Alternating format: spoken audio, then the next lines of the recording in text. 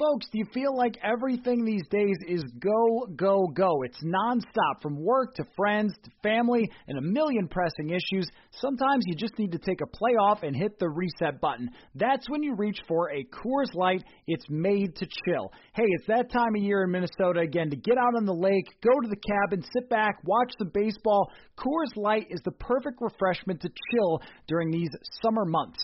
There's only one beer out there that's made to chill. The mountains on the bottles and cans turn blue when your beer is cold, and that way you know it's time to chill. Hit that reset button with some mountain cold refreshment. Coors Light is cold lagered, cold filtered, and cold packaged. It's literally made to chill. It's crisp and refreshing as the Colorado Rockies. Coors Light is the one you should choose when you need to unwind, when you want to hit the reset button. Reach for the beer that is made to chill. Get Coors Light in the new look delivered straight to your door with Drizzly or Instacart. Coors Brewing Company, Golden, Colorado, and as always, celebrate. Hey everyone, Matthew Collar here. We'll get into the show in just a second, but first got to tell you about Abner Maris, a world champion boxer, Olympian, sports commentator, and most importantly, a dad to two little girls. Beloved by abuelas and hardcore fans alike, Abner is a pro at entertaining the world both in and out of the ring. On Blue Wire's new podcast, On the Hook with Abner Maris, we'll hear from Abner, his family, fellow athletes, and other people who made him the boxer he is today. He will discuss the state of boxing, sports, music, culture, and his American dream. Listen to On the Hook with Abner Maris wherever you get your podcast. Episodes in English out on Tuesdays, and episodes in Spanish are out on Wednesdays. All right, let's get to the show.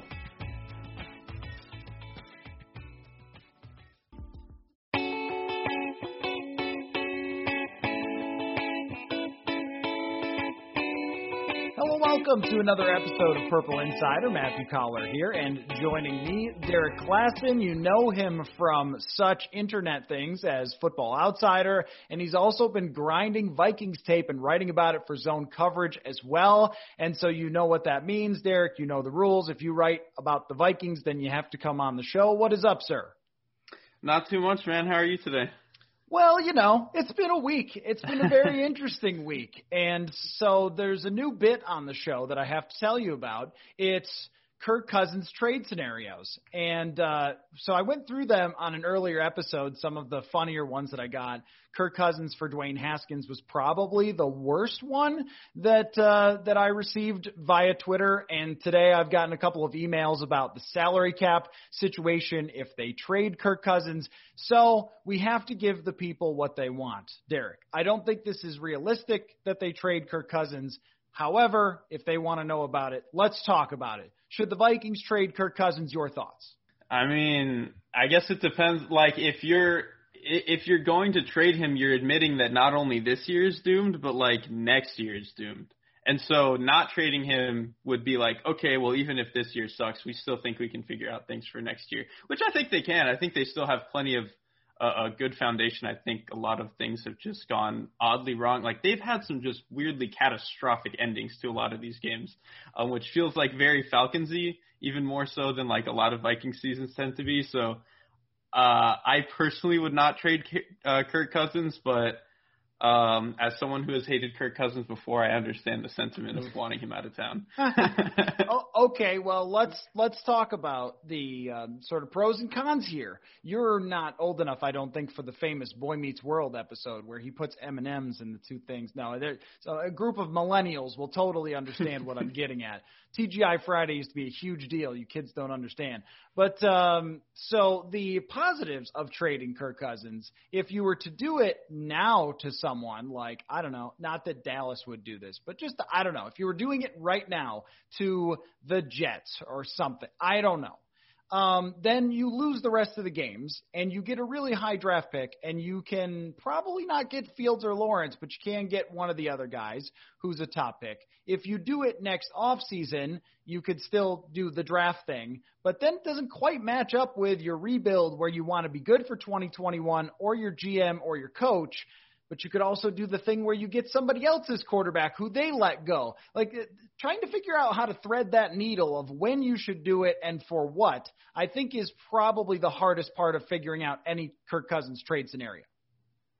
Right. I mean, well, that's the thing is that if if you're going to trade him, I don't think there's a good scenario where you trade him and have another guy who can play right now and make them compete now. Like, I just don't think that that's possible, whether it's you think Haskins is some sort of rebuild project or you think you can swap with the Cowboys for Andy Dalton for whatever reason. Like, whatever it is, I don't think that you're going to get a viable quarterback now. So like I said, like, trading Kirk Cousins is an admission of failure for this year and for next year. And honestly, like, if they're doing that, it's not entirely out of the question that they would scrap the coaching staff if they end up doing that. So, like, trading Kirk Cousins is, like, way beyond just quarterback problems this year. It's like a whole, like, fork in the road for the entire franchise, which I don't know if they want to deal with right now. I agree. And if you are the front office who not only signed him but extended him, then doesn't exactly look like you know what you're doing if you're trading him,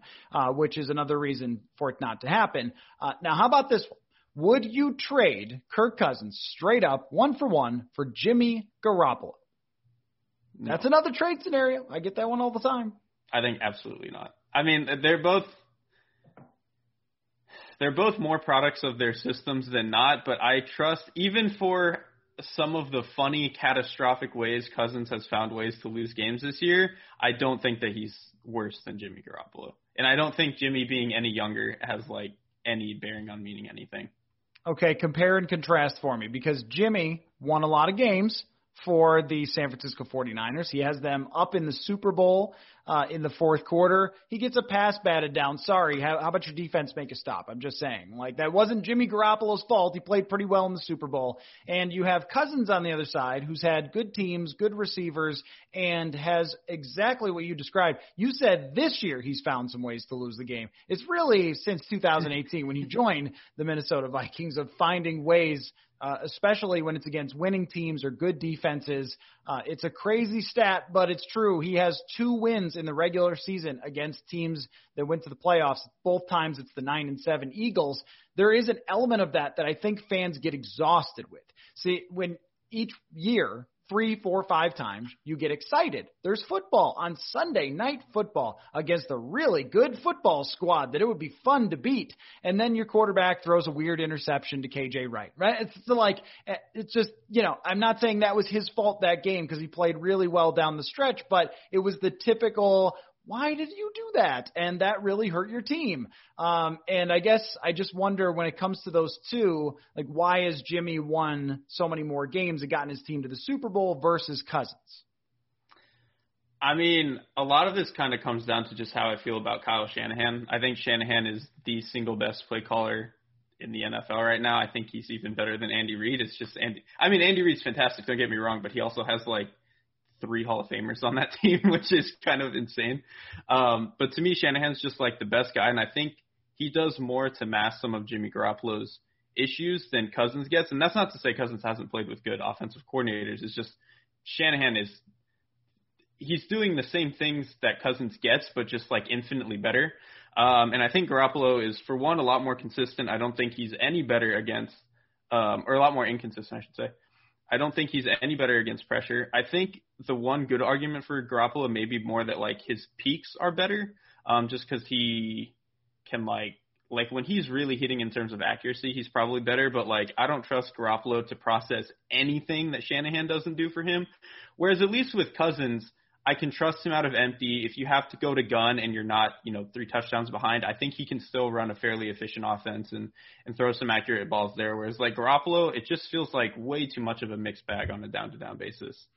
Yeah, and we see even the slight corrosion of the roster here, and Jimmy Garoppolo is not the same Jimmy Garoppolo. We've sort of talked about that criticism of Kirk Cousins, and it would kind of feel like trading Kirk Cousins for longer-named Kirk Cousins. The other part of this, too, is can you win with someone like that? And what we've seen go to the Super Bowl in recent years is quarterbacks who are kind of like that with Jared Goff, and we see the majesty of McVay this year again, getting Jared Goff playing very well again after a down season. But here's Kirk the first couple games before Justin Jefferson emerges. He can't really do anything. Then he gets his top talented receiver in Jefferson to, have a coming out party. All of a sudden, Kirk Cousins is good again. He gets a couple of great plays from Irv Smith. It's just always sort of this, what's around them, the offense, how it's being called. I think people are finally realizing how good Kevin Stefanski was last year, now that he's in Cleveland getting the most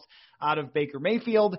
And I guess that it's become this sort of like entire category of quarterback, like the system guy. And I think Kirk is kind of the top end of that, as frustrating as he can be.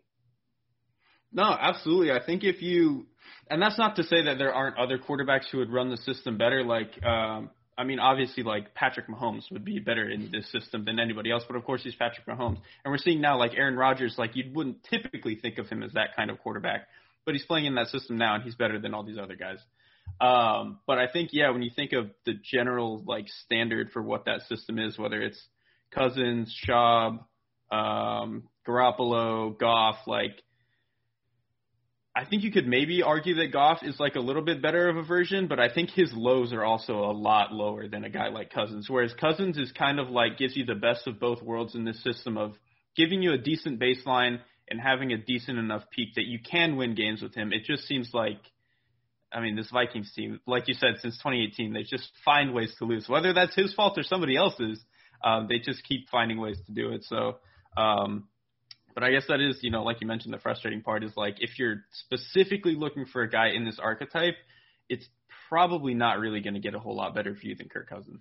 And, I think when you look at what they did against the New Orleans Saints last year was the perfect example of what it takes to win with Kirk Cousins. And that's where with Cousins, that you have a path. You kind of know exactly what you have to do, what exactly you need as your roster, what exactly you need as your play caller and your offensive scheme, which I think Gary Kubiak over the last couple of games has really gotten it together. The other night, the screen pass game was working. I think he needs that. Some of the downfield stuff, but some of the shorter passes as well. And then you need your defense to be good. It's like you really need a complete team because he's not going to be able to put anything on his back and overcome it. And I think this is where the frustration comes from Vikings fans, is not only the kooky interceptions that he throws or the strip sacks and fumbles, that I think he still has more fumbles than anybody else in the NFL since 2015. But, I think the other part of it is, how often do you thread that needle in terms of getting all of those things to come together all at the same time? They did in 2017 before he was here. And since then, it's been – and look, I'm as frustrated at the right guard as everybody else. But it's always, well, if the right guard's not playing well, then, what can Kirk even do? And if the running game isn't working, well, what can Kirk even do? Well, for $30 million on the salary cap, he should be able to do a little more. And so I think that's kind of that, I don't know what you call it, like I'm seeing sort of like a chart or something where you have one line and it just doesn't ever hit the other one because it needs to be right there in that one point of connection that is just so hard to ever happen. Absolutely. I think with those Shanahan offenses in particular, like I think threading that needle just doesn't, like you mentioned, like it just doesn't happen very often. Even with Kyle Shanahan himself, like it's kind of hard to do. Last year, obviously, they did it in 2016. He did it with the Falcons, and then like you could argue in 2012 he did it with RG3 and stuff. But even he, like, while he still has great offenses every year, like to get absolutely everything you need, it's really hard because you need injuries to not happen. You need to have a good offensive line, like you mentioned, with the Vikings do not have. You need your running backs to not continuously get injured. And you need them to be playing well. And you need, honestly, your defense to be playing well because these offenses in particular, no offense likes playing from behind, but these offenses that really like to play off of their run game, play off of play action and all these under center, like really slow way to play the game, you kind of have to have a defense that is keeping you within 7 or 10 points so you can kind of stick with this style. Whereas like most of these offenses don't really have a fallback pattern. And I think that's kind of the problem now with this Vikings team is that they're not keeping themselves ahead of the chains and ahead of the scoreboard often enough for them to really be able to thread the needle the way they want to. And like you mentioned, like Kirk, while I don't think he's a bad quarterback by any means, like isn't one of those 8 or 10 guys that kind of can rise above that and not need everything to be perfect all the time. Want to remind you to go to sodastick.com to get all of your original Minnesota sports-inspired goods. If you have not seen it yet, you've got to check it out. A couple of my favorite designs are the purple people eaters and the hooked on a Thielen look for all of you fans of a particular Detroit Lakes native receiver. All their apparel screen printed here in Minnesota on super soft, super comfy shirts and hoodies. You'll love it. We're going to hook you up with free shipping on your next order. Use code PURPLEINSIDER for free shipping. That's sodastick.com, SOTASTICK.com. Original Minnesota sports-inspired goods. Code PURPLEINSIDER for free shipping. And I totally understand where some fans would say, if you don't have one of those 8 or 10 guys, then what are we even doing here? Because getting to the first round of the playoffs, even with very, very good teams in 2018 and 19, in terms of supporting cast, there's still a top 5 defense both years. You can't get over the hump. You have Thielen and Diggs. You can't get over the hump. It's like not everything is ever going to be perfect. I got a great tweet from someone who said, well, they're just a guard and a 3-tech and the corner's developing. And this is like, well, so is every team. Every team is 5, 6, 7, star players or quality players away from being really, really good. That's just kind of not how this generally works. Now, the ironic thing about the discussion, and again, I don't think Cousins is being traded anywhere. Like you said, the line that I've used is, Rick Spielman will hand in the trade to the league and his resignation to the ownership if that's what's going to happen, right? So it's not going to happen. But the ironic thing is he's played pretty good. Against Indianapolis, I thought they were so atrocious in their offensive line, in their receivers did not perform well. Jefferson was not there, and their scheme wasn't particularly good in that game. And I didn't even think he was that bad. The rest of the way, he's hit big plays. He's made throws down the field. He's had a couple times where he's escaped the pocket and actually done something. I think that the version of Kirk Cousins that you've seen this year has actually been fine, and it just tells you a little bit more about how if they are struggling in these certain areas, this is still where you end up. Right. Well, that's the thing is Kirk is playing to what you paid him to be, right? When they brought him in, he is basically what he was asked to be, which is hit on the play action shot plays, which he's done a fantastic job of for most of the season. Make some throws on the rollout stuff he's been able to do. He's had turnover issues this year in particular, which isn't quite his normal. But I think that some of them were really weird. And that Colts game in particular was really stupid. And I think he can fix that. But yeah. He's mostly been the guy that you paid him to be. It's just like you said, you paid him to be a guy where if he is this and the rest of the team is doing what it's supposed to do, then you're a 12-win team. Well, the problem is the defense is not as good as it needs to be. And the offensive line is probably worse than it needs to be if you're going to have all these, if you're going to have this, utopia of a team that you tried to bring in when you brought in Cousins. So that's the thing is he's playing pretty close to, I think, what his capacity as a player is. But yeah, like you mentioned, if he's doing that and then a couple of things go wrong and the offense is still just this bad, or the team as a whole is just this bad, then it's that's just kind of what you are. And the body of work, I know that people want to throw out the first 2 weeks. I wish sports worked that way because I grew up in Buffalo and Scott Norwood missed a kick wide right when I was 5 years old and would love to throw that one out. Hey, other than that wide right kick, that Super Bowl is fantastic. The Vikings are, I think, 23rd in scoring percentage for drives. Their passing game is the middle of the road basically. And that's the other point that I think of too, is where the league has gone. You look at this offense as a Vikings fan, you go well, this has been pretty good. And then you look at the rest of the league and be like, maybe it hasn't been as good as I think. It's just maybe better than it has been in the past, but everybody else has surpassed this. And an interesting trend that I noticed statistically is that every team that's gone to the Super Bowl since 2015, when, Peyton Manning was throwing dead ducks and, whatever, but even Carolina that year, so everyone past that has been a top 5 expected points added passing offense. So incredibly efficient and successful, and you're putting up huge yards per attempt and so forth. And even with the Vikings last year, as good as they were and as easy as their schedule was, it still wasn't there. And so that's where I would kind of tend to lean toward agreeing with a lot of fans who think, like, there's nothing particularly wrong with Kirk Cousins, and you could get there. It could happen. It's just if you can't get into that top 5, that's the price to play poker to go to the Super Bowl. And when you look at his contract and how it's sort of laid out, if they go 10-6 or 9-7 in 2021, they're going to extend him, and he's going to end up your quarterback for a long time. And I think you're kind of in like Matt Stafford territory of like, well, you got your quarterback, but I don't know where you're going with it. Yeah, and like the thing is, we've seen Cousins actually play or at least produce to the level to where you could have a top 5 passing offense like that. It was more back when he was in Washington, like with some of those Shanahan or McVay years, so he had like the peak of what this system is and can be. So, like, I think that's even probably why this is more frustrating is that, like, you know that it is there somewhere with Kirk. It's just that for whatever reason, like, the Vikings can never seem to get it out of him, whether that's the play calling, the offensive line, injuries, now this year the defense sucks, like, whatever it is, you just can't get that guy back for whatever reason anymore.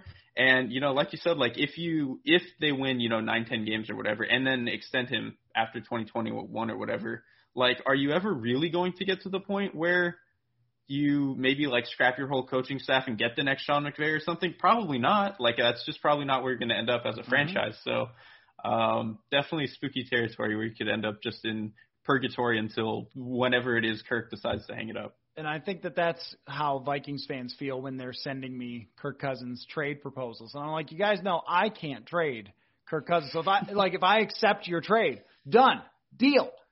Nothing happens. Because if it did, then Lamar Jackson would be the quarterback of the Vikings because he would have been drafted here. And I don't mind bringing that up from time to time. What I wanted to do is ask you about some quarterbacks that I think we're not decided on as a society, and I want to get your opinions on them. And maybe we can start with Josh Allen because Stephon Diggs, makes people better at quarterbacking. Shocker.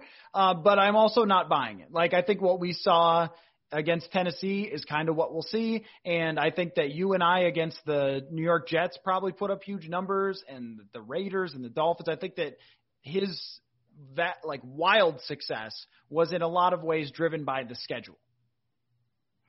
I think that's partly true. And also, like, just the way that he plays football, I think is conducive to like having these really volatile like highs too. Like, he obviously has the lows, and we know that. And that was more evident when the team as a whole was not very good.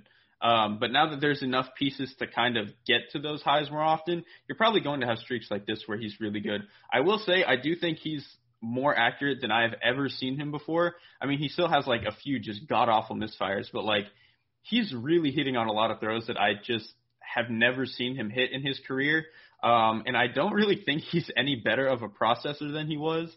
I think that offense does a really good job of getting guys open. And I think really all of those guys are like, even though they're not the biggest players, are all really good at like, not necessarily contested catches, but like if something's in the dirt, they're going to go find it. And I think all those guys are really good at that. So I think they just have a lot of really perfect conditions for him to be good. And I think he's clearly not like an outright bad quarterback anymore, but I'm kind of with you in that I'm not fully buying this, four-game MVP streak that he was on there. Sam Darnold, can we tell when his coach is Michael Scott? Like what do you do? How do you figure it out? Because Ryan Tannehill had this particular coach, and I remember Mike Zimmer after a game in 2018 against the Dolphins saying that he was baffled by their game planning, which was, typical sort of Zimmer comment, but like really, Gase is a horrible coach. It's a horrible situation. They have no receivers. Robbie Anderson's probably decent at football. You let him go. I don't know what I'm supposed to make of Darnold because I do believe if you throw a bunch of interceptions in college, you'll do it in the NFL. So I'm not thinking, just put him somewhere else, he'll succeed. But at the same time, pretty tough circumstances to judge the guy. Yeah, I think there's absolutely no way to tell. And Tannehill's a good example because I thought Tannehill was like a really promising young quarterback. It just when your coaches were Joe Philbin, who wanted to bench you for Matt Moore, and then Adam Gase, it's just like, what are you going to do? I think Darnold is even in a worse spot because these like teams just talent-wise have been a lot worse on the Jets. So I think there's no way to tell. The only problem is like if you're the Jets, I don't really think you have any more time to figure it out either. Like at this point, like you probably just even if Darnold might figure it out somewhere else, like you've got to just let some other team figure it out. Like this thing has run its course. You've probably got to move on and take Lawrence or Fields whenever that comes up. And so I think Darnold might still be able to figure it out. He's incredibly talented. He's still young. I hope he gets some sort of like Jameis Winston deal where he can just – there's no pressure for him to be the starter. And if the right, circumstances come up, he can maybe get a little bit better and get a chance. I would love to know your opinion on what happened with Dwayne Haskins, because my take on that is someone like Ron Rivera just doesn't wake up one day and be like, you know what, tired of this guy. Bench him. Like, there's got to be a reason. I mean, there just has to be something behind it that they were unhappy with, and then it comes out that they want to trade him. That's not something you do unless it's bad behind the scenes, whether that's not paying attention to how you're supposed to run the offense, not being able to command it. He had the ultimate guy who commands his offense in Cam Newton before, and so, that would be his standard.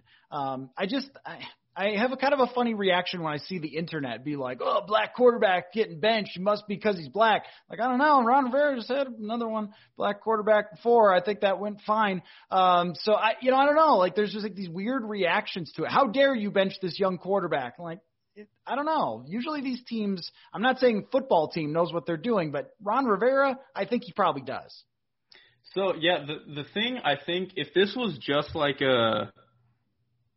they had benched him and then he was just the second guy on the lineup and he was still taking practice reps, then I think I would be more willing to be like, okay, maybe they just think he sucks and that's it.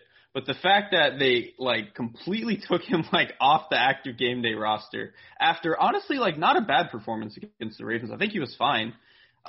They completely like take him off the roster. He's not taking any reps in practice. The stuff comes out where it seemed like he wasn't working hard or whatever. And how much truth there is to that, who knows? You could obviously say that anytime a guy gets benched. But, like, I think kind of to your point, like, there has to be something more than what was just on the field for him to go from starter to just, like, completely not even really in the building. So I still thought he was a decent college quarterback, but, like, I don't even know what you do with a player who gets benched in the particular fashion that he did. I honestly have no idea what to do with that. And, like, kind of like you mentioned, like, I think Ron Rivera is a stand-up guy. So, like, for him to kind of just do that the way that he did, if I was another team and looking at that, I'd be like, man, if he's willing to take, like, that dramatic of a step, like, maybe I don't want to take the chance on him, even if he was a first-round pick just a year ago. That's the way I look at it is you have to – I'm not saying that the football people are right all the time. They certainly are not. But they know what's going on behind the scenes, and we don't always know, and it doesn't always get out. And then, Haskins is sick. Like, is he? I don't know. Like, these – kind of weird smoke and mirror things that happen. I think eventually we'll get reporting on whatever happened behind the scenes for them to be like, trade this guy, get him out of here. Last one for you, because I know we talked in the offseason about Kyler Murray, and you shot through your roof there of your house or apartment because you were so excited about Kyler Murray. Yeah, kind of, a little disappointing results so far. I think this is going to be blasphemous to all my air raid friends, but I think Cliff has not done a very good job of developing his offense for this year, which is shocking because throughout the course of just last season, he did a very good job of that. They were changing personnels. They went from a completely 10 personnel offense to doing a bunch of 21 stuff and 12 stuff. So even just that, he showed some growth. And even last year when you looked at the Arizona offense, the biggest issue to me was their intermediate game just wasn't there. And I took that as they just didn't have the talent to do that at the time. It's the first year with the system. Mm-hmm. He's probably going to lean on a lot of this quick game stuff. That's really the only way. And the offensive line was terrible. So of course that was probably the only way that they could run the offense. Now, I think the offensive line is a little bit better. They obviously have more talent now that they've added Nuke. And the intermediate game still isn't there at all. And I think some of that is that Murray hasn't necessarily taken the steps that he needed to. I still think he's a fine quarterback, but the offense just really hasn't opened up, I think, in that 10 to 20 yard area in the way that it needs to. So they're really living this feast or famine where you're throwing 5 yards or you're throwing, 30, and they're not hitting enough on those deep stuff to where you can get away with that kind of style of play right now. Yeah, it's interesting because what we saw from him at the end of the year, it had all the earmarks of, like, this guy takes that big next step. And maybe we overestimated the roster, too. I mean, that could be part of it. Yep. Like, I love at the draft. It's one of my favorite things. You just play, Isaiah Simmons, he'll just be, like, the best defender of all time. Right. Look, he can play 11 positions on defense, or he can't play any, I guess. So, I know that doesn't directly impact Kyler Murray, but what we thought of that team has not exactly been what they've turned out to be. And I think, and this is really no fault of Murray, I think like the second year jump has been like distorted in our minds from after watching Patrick Mahomes and then Lamar Jackson. Even if subconsciously we're thinking like now we think like, oh, there can always be a guy every year who can do that. And it's like, man, like these guys were record breakers. Like, I don't think they're like, you can't just do that. Patrick Mahomes is maybe already the best quarterback ever. And Lamar Jackson had like the best dual threat season we've ever seen. So like, I think that kind of wrecked in our minds how fast these guys can develop. And a thing that Mark Schofield always says is like, progression is not necessarily linear. Like a player doesn't get incrementally better every single year. You might have a year where you completely flatline, and then the next year you take a huge jump, and then your curve can be a little bit all over the place. And I think that's probably more natural than anything, and that's probably where Murray's at right now. So I'm not too worried yet. On Madden, though. On Madden, it's all linear. Exactly. Every year the guy gets X number of points better if he's young. So I disagree with that point completely. Well, that one's going to be, I think, interesting to watch because I really love his skill set and I love his talent, but I don't think he's Deshaun Watson to where almost anything you throw at him, he can overcome and make you still good until it gets to complete hell with Bill O'Brien. I think that he might be one of those product of the system guys who has the extra gear. So kind of like if you could maybe give Kirk Cousins some like Kyler Murray legs and or something like that, then you've got something there. Well, Derek, it's always great to connect with you, and people should follow your work. You have one of the great Twitters of all time, QBKLASS, a play, of course, on your name. And people should go look at some of your film breakdowns on Zone Coverage. I'm happy to have you sort of sneak into our market and drop in a little article now and then saying, here's a film breakdown for you. So people should check it out, and we will definitely do this again.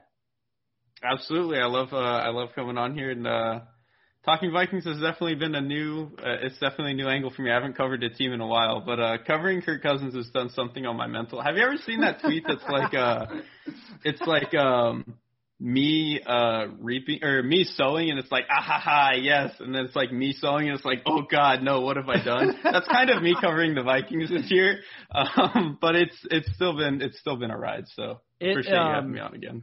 Watching the guards alone, very stressful. Yes, very exactly. Stressful. So this is funny though that you mentioned that because Jeremiah Searles is doing a weekly thing with me, and he played for the Vikings, and before we started doing it, he was like, I'm not going to like trash players or anything. I'll just, try to break it down sort of straight down the middle for you. And I'm like, great. And he broke by like last week. And he was just like, what is going on? Like, just losing his mind. Like, hey man, you decided to do this. Exactly. You decided to watch the Vikings offensive line. Like you decided to watch Kirk Cousins almost throw an interception on the first play of the game right to KJ Wright. Like you decided to do that. Exactly, man. You jumped on the train. Wherever it's going now, that's your fault. That's on you. You'll be held responsible. So, yeah. Well, all right. I wish the best for your mental health going forward, and we will definitely do it again on Purple Insider. Even though sports had a break, your business did not. You have to keep moving, and that makes hiring even more important than ever, and Indeed is here to help. Indeed.com is the #1 job site in the world because Indeed gets you the best people fast. Unlike other sites, Indeed gives you full control and payment flexibility over your hiring. You only pay for what you need, you can pause your account at any time, and there are no long-term contracts. Plus, Indeed provides powerful tools to make your search that much easier, like sponsored jobs, which are shown to be 3.5 times more likely to result in a hire. With 73% of online job seekers visiting Indeed each month, Indeed is going to get you the important hire that you need, just like they have for over 3 million businesses. Right now, Indeed is offering our listeners a free $75 credit to boost your job post, which means more quality candidates will see it and fast. Try Indeed with free $75 credit at Indeed.com/Blue Wire. This is their best offer available anywhere. Go right now to Indeed.com/Blue Wire. Terms and conditions apply. Offer valid through December 31st. The wait is finally over. Football is back. You might not be at a game this year, but you can still be in on the action at BetOnline. BetOnline is going the extra mile to make sure you can get in on every possible chance to win this season. From spreads and totals to team and player and coaching props, BetOnline gives you more options to wager than anywhere else. You can get in on their season opening bonuses today and start off wagering on wins, division championships, futures all day, every day. Head to BetOnline today. Take advantage of all the great sign-up bonuses. Don't forget to use the promo code BlueWire at betonline.ag. That's BlueWire, all one word. BetOnline, your online sportsbook experts. And an old friend, if you listened to the show back in the day, anytime we need to talk about Carolina Panthers football in some way would pop on. Julian Council. What is up, Julian? Not much, Matthew. Good to talk to you, man. Been a while. Glad to hear that you're doing all right. And, yeah, let's talk about these 3-2 Panthers led by Teddy Bridgewater. Yeah, how about that? And I don't mean to be twisting the knife on Vikings fans who still love Teddy Bridgewater, but if you go around town in the Twin Cities, you will absolutely see Teddy Bridgewater jerseys still from people just out and about because of the love for that man. And I think that the Carolina Panthers have started to get a little bit of the idea of why Vikings fans always look at Teddy as, I don't know if it's like the one that got away or just it didn't work out, but they always envision what could have been. And I'm watching a little bit of the Atlanta game back, Julian, and I'm seeing throws with velocity. I'm seeing some throws downfield, and these were the things that were criticisms of Teddy Bridgewater when he was a 21 or 22-year-old quarterback just coming into the league, and then he goes through everything that he went through, and now he's playing like somebody who is a guy you make your franchise quarterback. Am I wrong? I mean, he looks terrific. No, you're 100% right. And I tweeted out on Sunday after the win. It's like people forget that Teddy Bridgewater was a first-round pick who was supposed to be the franchise quarterback of the Minnesota Vikings until his knee exploded a couple years ago. Then he goes to New York, gets rehabilitated, goes down to New Orleans, goes 5-0 with that excellent defense and an all-around roster. And it's like, oh, wait, Teddy Bridgewater's still good at football. And you talk about throwing down the field, there's still the same kind of reservations and doubts here in Carolina after having Cam Newton for all those years, and he was a big-time downfield thrower, and people looked at Teddy Bridgewater as just a game manager, this guy's going to dink and dunk, which is kind of what Joe Brady's offense is here in Carolina, what a lot of offenses across the NFL are now. Now, if anyone's expecting him to go throw downfield like they did last year at LSU, the guys like Jamar Chase and Randy Moss's kid, that wasn't going to be the expectation, but he still found some ways, especially recently, to really throw the ball down vertically to guys like Robbie Anderson, DJ Moore. He has a ton of playmakers on his offensive side of the ball. Teddy Bridgewater's looked really good. I thought coming this year that he had an opportunity to be the franchise guy. I know a lot of people were talking about just a couple weeks ago when they started off 0-2 and McCaffrey was out with the ankle injury. Let's go ahead and tank for Trevor, or let's go ahead and try and get Justin Fields from Ohio State, or even Trey Lance from North Dakota State. It's like, hey, Teddy's their guy. Matt Rule went out of his way to go get Teddy Bridgewater. He had the relationship with Joe Brady in New Orleans for those couple seasons. It made all the sense in the world to me that they would want to bring him here and get rid of Cam. I just didn't like the whole messaging around getting rid of Cam Newton. But Teddy Bridgewater has been pretty much as advertised, if not a little bit better. And I think Panther fans might start coming around on him.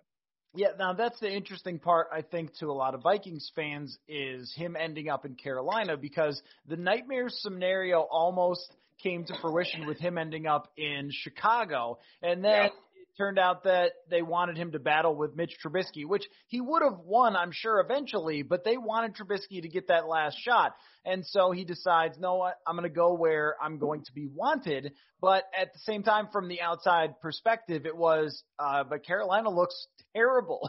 Looks like a complete rebuilding team with nothing for Teddy to work with. And then early in the season, Christian McCaffrey goes down, so he's already up against it there. Is this, do you think in terms of their record of being 3-2, something they can sustain and continue to compete?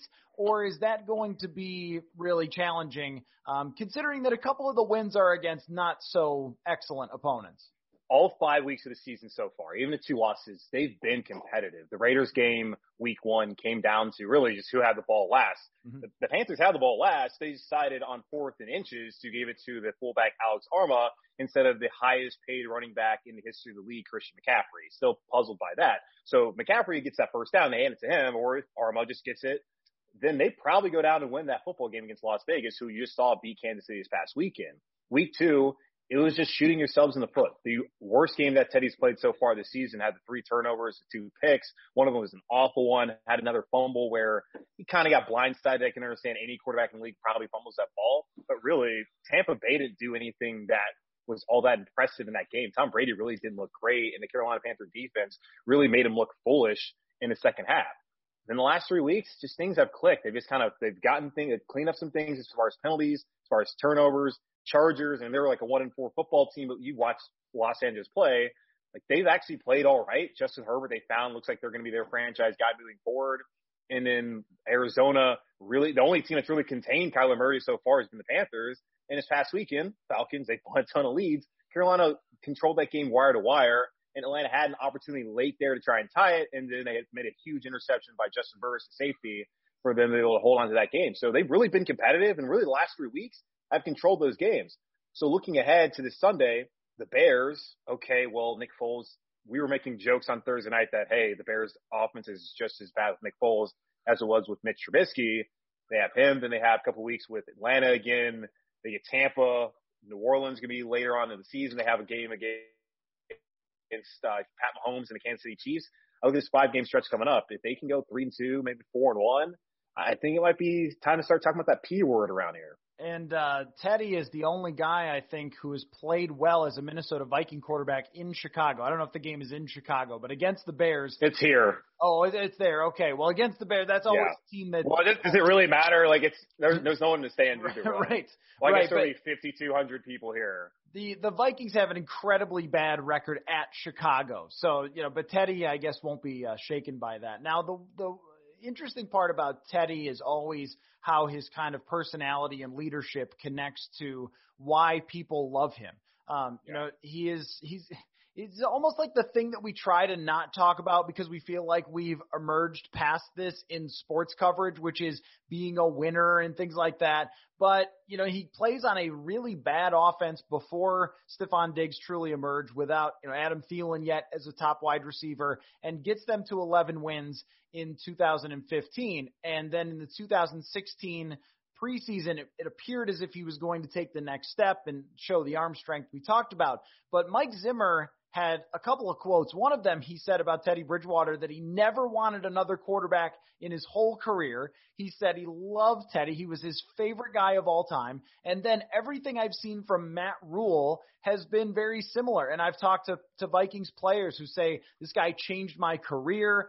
Adam Thielen talked about how he and Teddy would get together in 2017 and watch film, and Teddy would give him advice and all these things. It truly is incredible how he can take kind of command of a locker room and of a team just based on his personality. Yeah, and he's also a guy that everyone's rooting for. Just going back to Minnesota and what happened to him and what he had to go through. Like, he thought he could potentially lose his leg, and just the thought of that, like we hear that, and now he's playing football again. Like, what happened to Alex Smith was far more gruesome.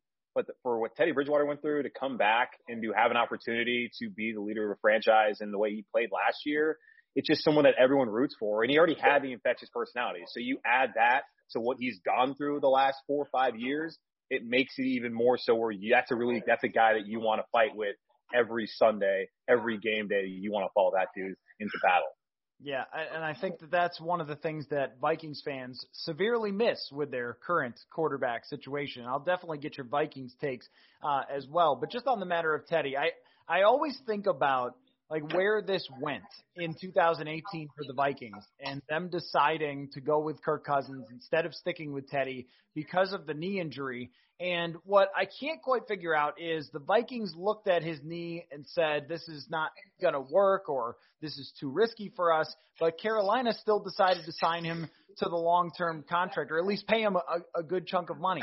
I don't know what you think of that, but I think it's kind of interesting that it really has not been an issue with him, his health. And then I see last week the man is dodging people and running into the end zone and making cuts. And it's even more, I guess, miraculous that he has not had any further issues. Yeah, I guess my biggest question there, too, from the Minnesota perspective is Mike Zimmer talked about how much he loved Teddy Bridgewater. Okay, so then why is he still not your quarterback? Because the way he played last year in New Orleans, as I mentioned, the way he started off this season so far, like it's only 5 games. We don't know what's going to happen the next 11 weeks of the season, whether Teddy's going to continue to play the way he's played, completing 73% of his passes and, third in passing in the league right now. He's been really good. I'm just very confused by all the words that Mike Zimmer said about him, how much he loves him. Was that Zimmer's decision? Was that Spielman's decision? Especially when you decide, you're not going to pay that guy, but you're going to give Kirk Cousins $84 million guaranteed over $3 million, 3 years. And then this past offseason, give him 2 more years guaranteed. I don't know. It's weird to me. I don't think health is not a concern, clearly, for the Carolina Panthers. Because if they were concerned about the health of a quarterback, I guess it was Cam Newton. As we've seen so far, he looks fine as long as, he doesn't have the coronavirus. And with Teddy Bridgewater, yeah, you bring up the touchdown run he had against Arizona. He looks to be okay. So it is a question for Minnesota when you look at what Kirk Cousins has done. Now, he was great last year, especially in that playoff game in New Orleans. But so far this season has not been great. You have to ask yourself, if you're a Vikings fan, why the hell is Teddy Bridgewater not still our quarterback? He's down there in Carolina balling out. And they definitely are asking themselves that. I can guarantee you that for a very high percentage of the fan base. But, I think that when you go back to that decision, that what you were kind of up against as the Vikings is you just went to the NFC Championship game, and if you don't go back, it's going to be a huge disappointment, which it was with Kirk Cousins anyway. But at the time, it was if we bring back Case Keenum and we bring back Teddy Bridgewater and we try to see how that works out, and Teddy's knee doesn't hold up, he's never the same player, Case Keenum regresses, we all get fired because we didn't get back there. In a way, even though pushing $84 million to the middle of the table with Kirk Cousins, it seems risky, but it was kind of the safest way to go because he was the healthiest quarterback, the guy with the big numbers, all those things, and it would have been more risky to go with Teddy. Although, of course, someone on the radio may have suggested drafting Lamar Jackson too. I don't know who that was. Couldn't be me. But Lamar hasn't won a playoff game, so you've been wrong. Yeah, that's true. One less playoff game than Kirk. But you know what? It always sticks with me, Julian, that the difference is between the two. That Teddy is just all heart and he's clutch and all those sort of things that we talk about with the cliches.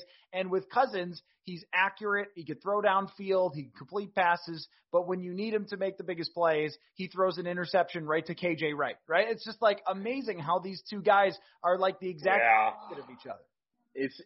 Do the teammates in Minnesota even like Kirk Cousins? When Diggs was there last year, it seemed like every week you're getting some sort of vibe check on his emotional state on the sideline as he's pissed off about Kirk Cousins that you're overthrowing him, throwing a pick. Even Adam Thielen, a dude who I would suspect would never really be all that upset about anything, he was always pissing you off, yelling at Kirk Cousins. So that's my kind of thing. Do those guys even view him as a leader, or is he just this dude who's getting paid a ton of money and he has the C on his chest because he's the quarterback? Yeah, I think it's much more the latter. I mean, I think at first in 2018, guys were taken aback after being with Teddy and Case because those two are ultimate leader type of quarterbacks. But I think they've gotten kind of used to it. And my understanding is that Diggs was more frustrated by kind of, an offense that was built around a running back and maybe having to compete with Adam Thielen for catches and things like that, and maybe wanted to be kind of the Kyrie Irving thing of wanting to go have his own team a little bit.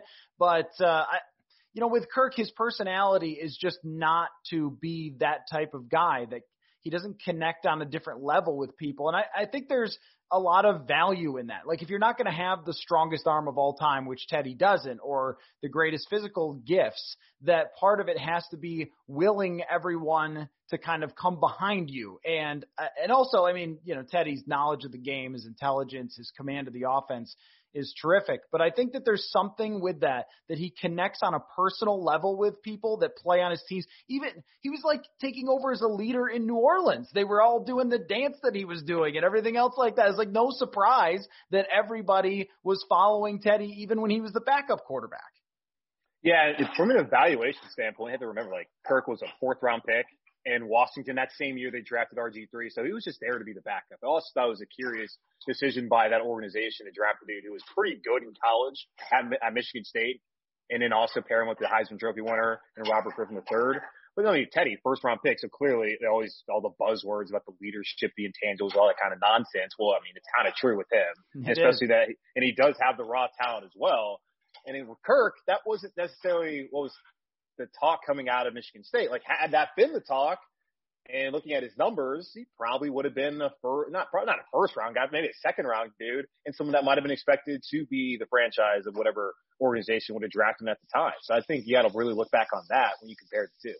I always think about when it comes to certain quarterbacks that overcoming stuff has value. So, like, Russell Wilson overcoming being short and being drafted in the 3rd round.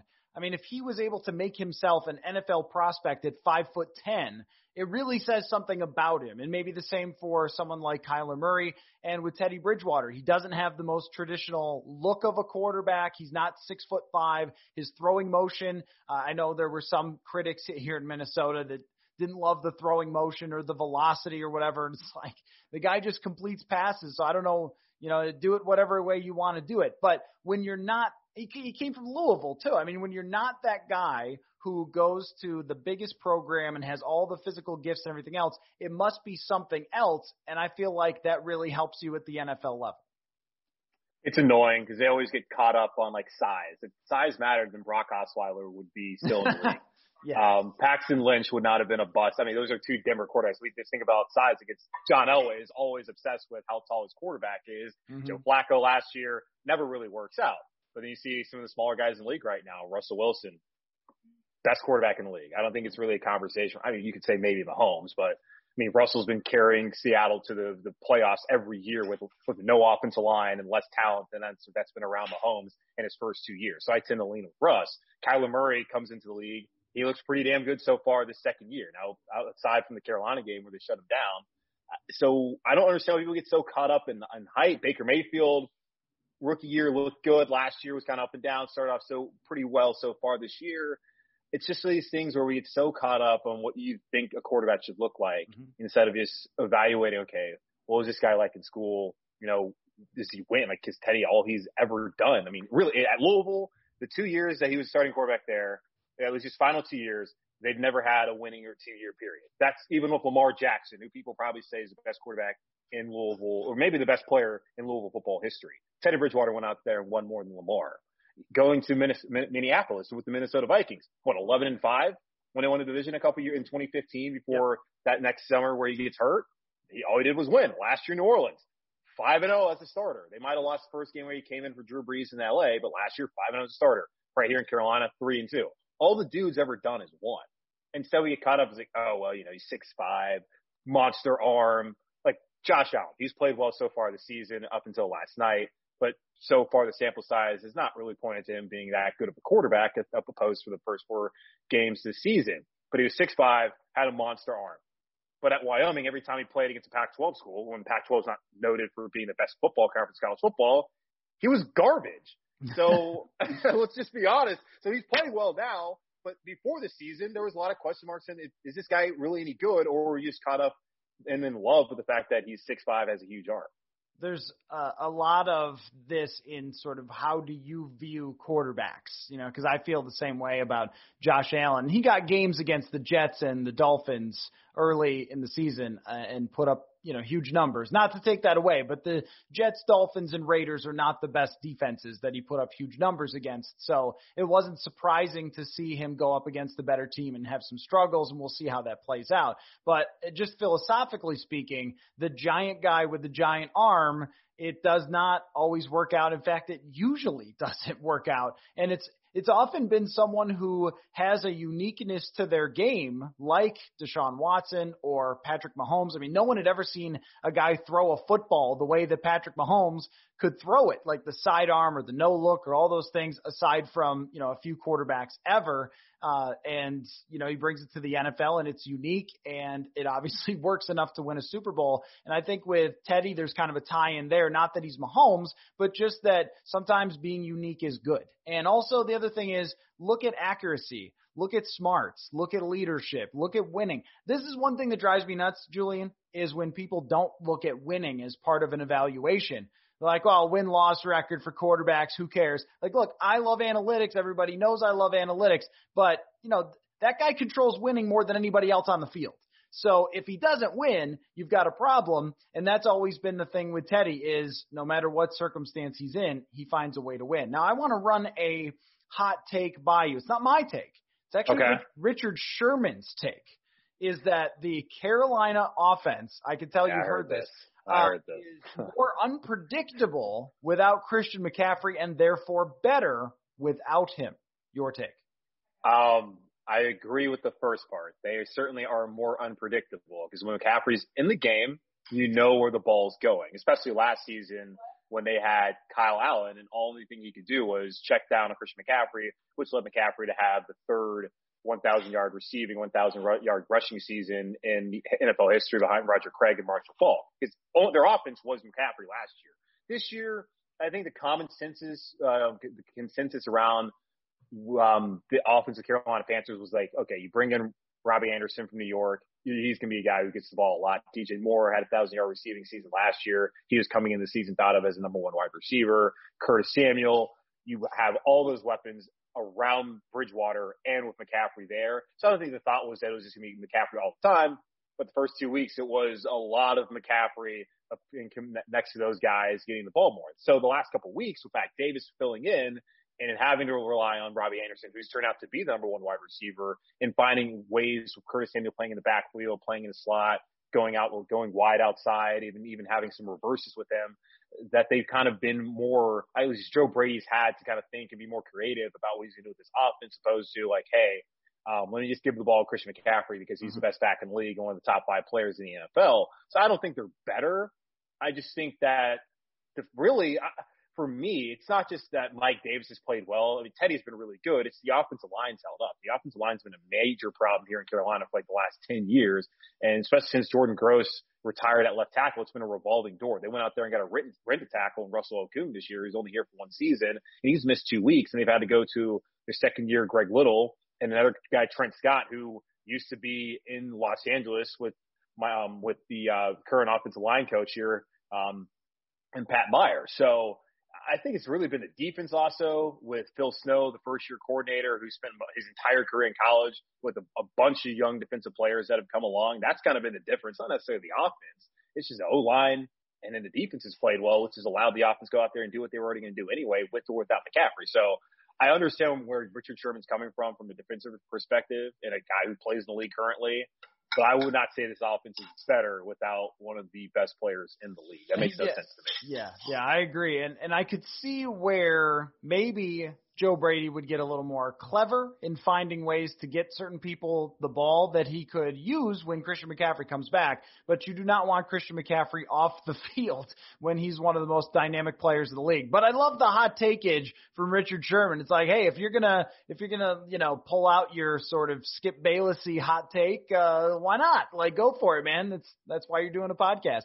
Hey, we need the content, man. Yeah, that's right. We need to debate over these things. I know that you want to give your take on Mike Zimmer going forward on 4th and 1, so just hang on to that. But let me ask you just one more thing about just sort of Bridgewater in this situation. I want you to kind of enter imagination land here and look into the Carolina Panthers' future. Let's assume they're not a Super Bowl contender at this moment. They're just a playoff team, maybe the 7th playoff spot. Maybe they miss it by a game or something.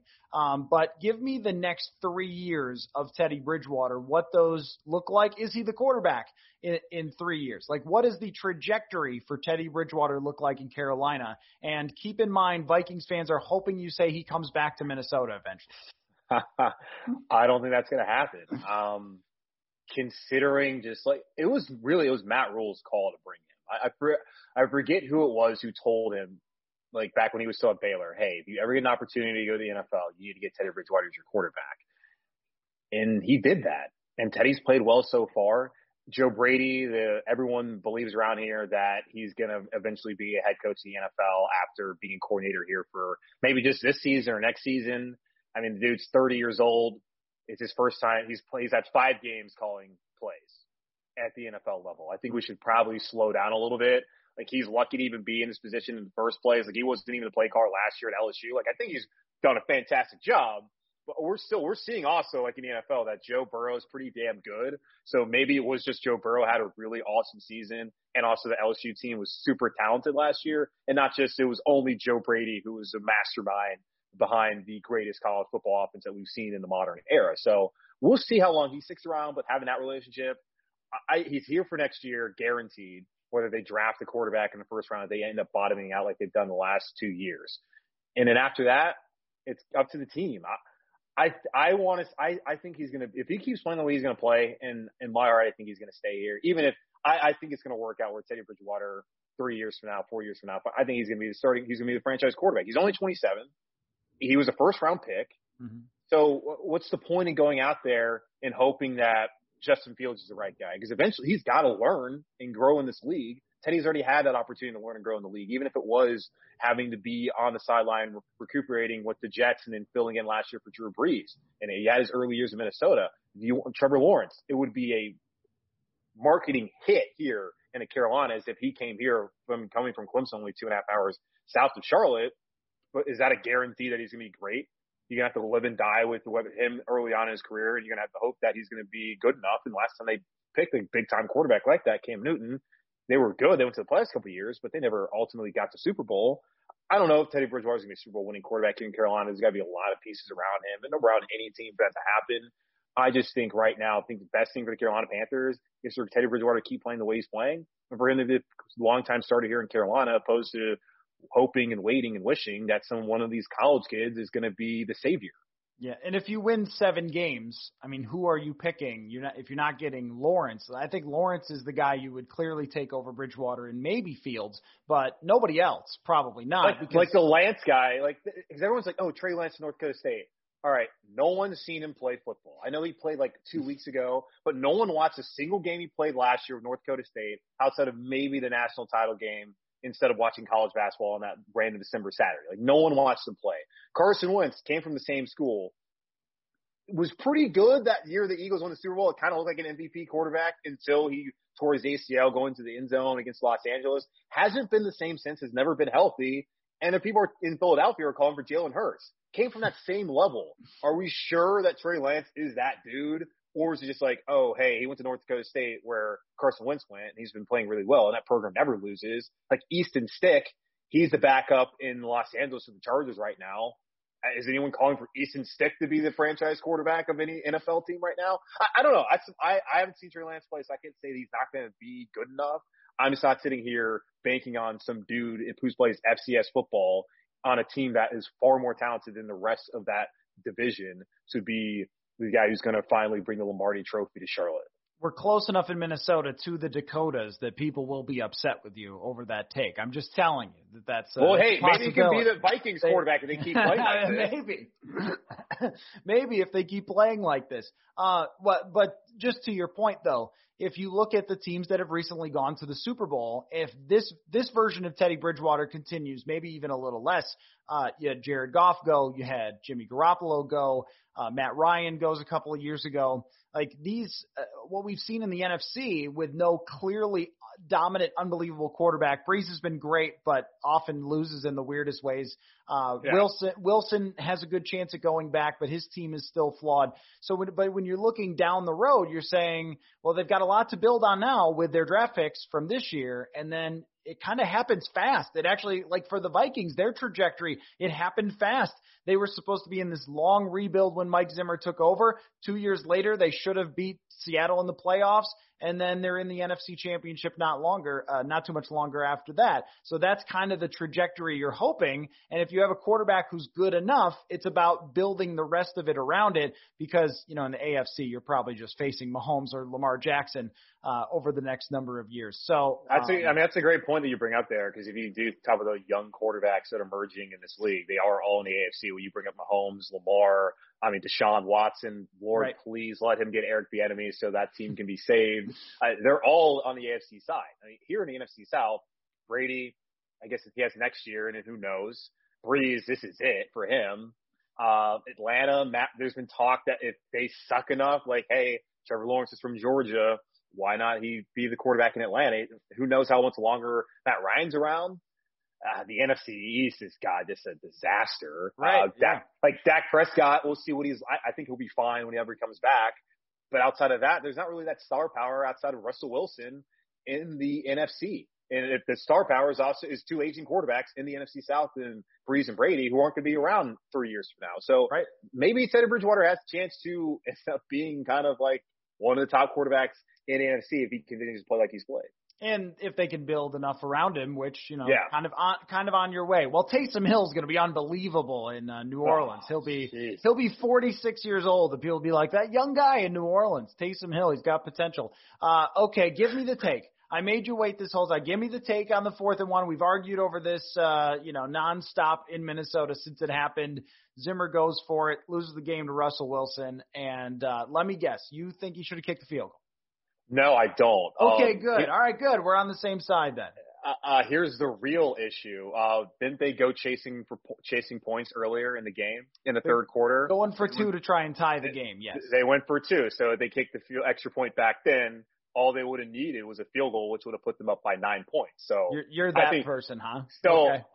But also I'm not taking the field goal. They ran for 200 yards on them. They dominated Seattle's defensive line all night. You are an inch away from a first down. Of course you run the football. And also Madison, all he had to do was cut it out to the right, and he would have walked in for a touchdown. So the running back also didn't make the right read on the play.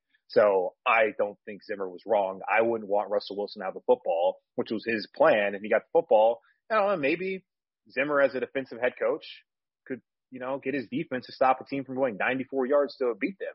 I think that's probably the thing you should be more upset about is they went 94 yards to beat you, and they had 2 fourth-down conversions. Right, and that your tackle got blown up on that play and slammed back into your fullback and you couldn't get a yard. I mean, that's another thing, too. It's like you should be able to execute that on the 86th play of the game or whatever it is for the Vikings. They had like a Big 12 level number of plays in that game and still couldn't get that 1 yard. So, okay, well, I'm glad we're mostly on the same page there. Julian, great to catch up with you. You and I, cousins in getting fired by COVID or via COVID. So you're back on your feet. I'm doing this, so we're rolling along. But I hope we can do it again to preview the Vikings and Panthers, and we'll talk more about Teddy and make people sad. Yeah, seriously. I mean, hey, Minnesota fans, I'm sorry. And Teddy Bridgewater, he's been great so far. Panthers fans don't love him just yet. Teddy said yesterday, he's like, I get it. Cam Newton was a fan favorite, still is a fan favorite. I'm trying to win these people over by winning. If he keeps winning, I think he's going to be as beloved here as he was beloved in Minnesota. Yes. And the only thing you don't have is the, what could have been. You'll find out what could have been, I guess. So no, we had the what could have been with Cam Newton, I guess. That's true. That is true. That's painful. What could have been if Mike Remmers wasn't sliding on skates against Von Miller. Sorry, I had to. All right, well, that's enough, so you can go cry. And we'll catch you next time on Purple Insider.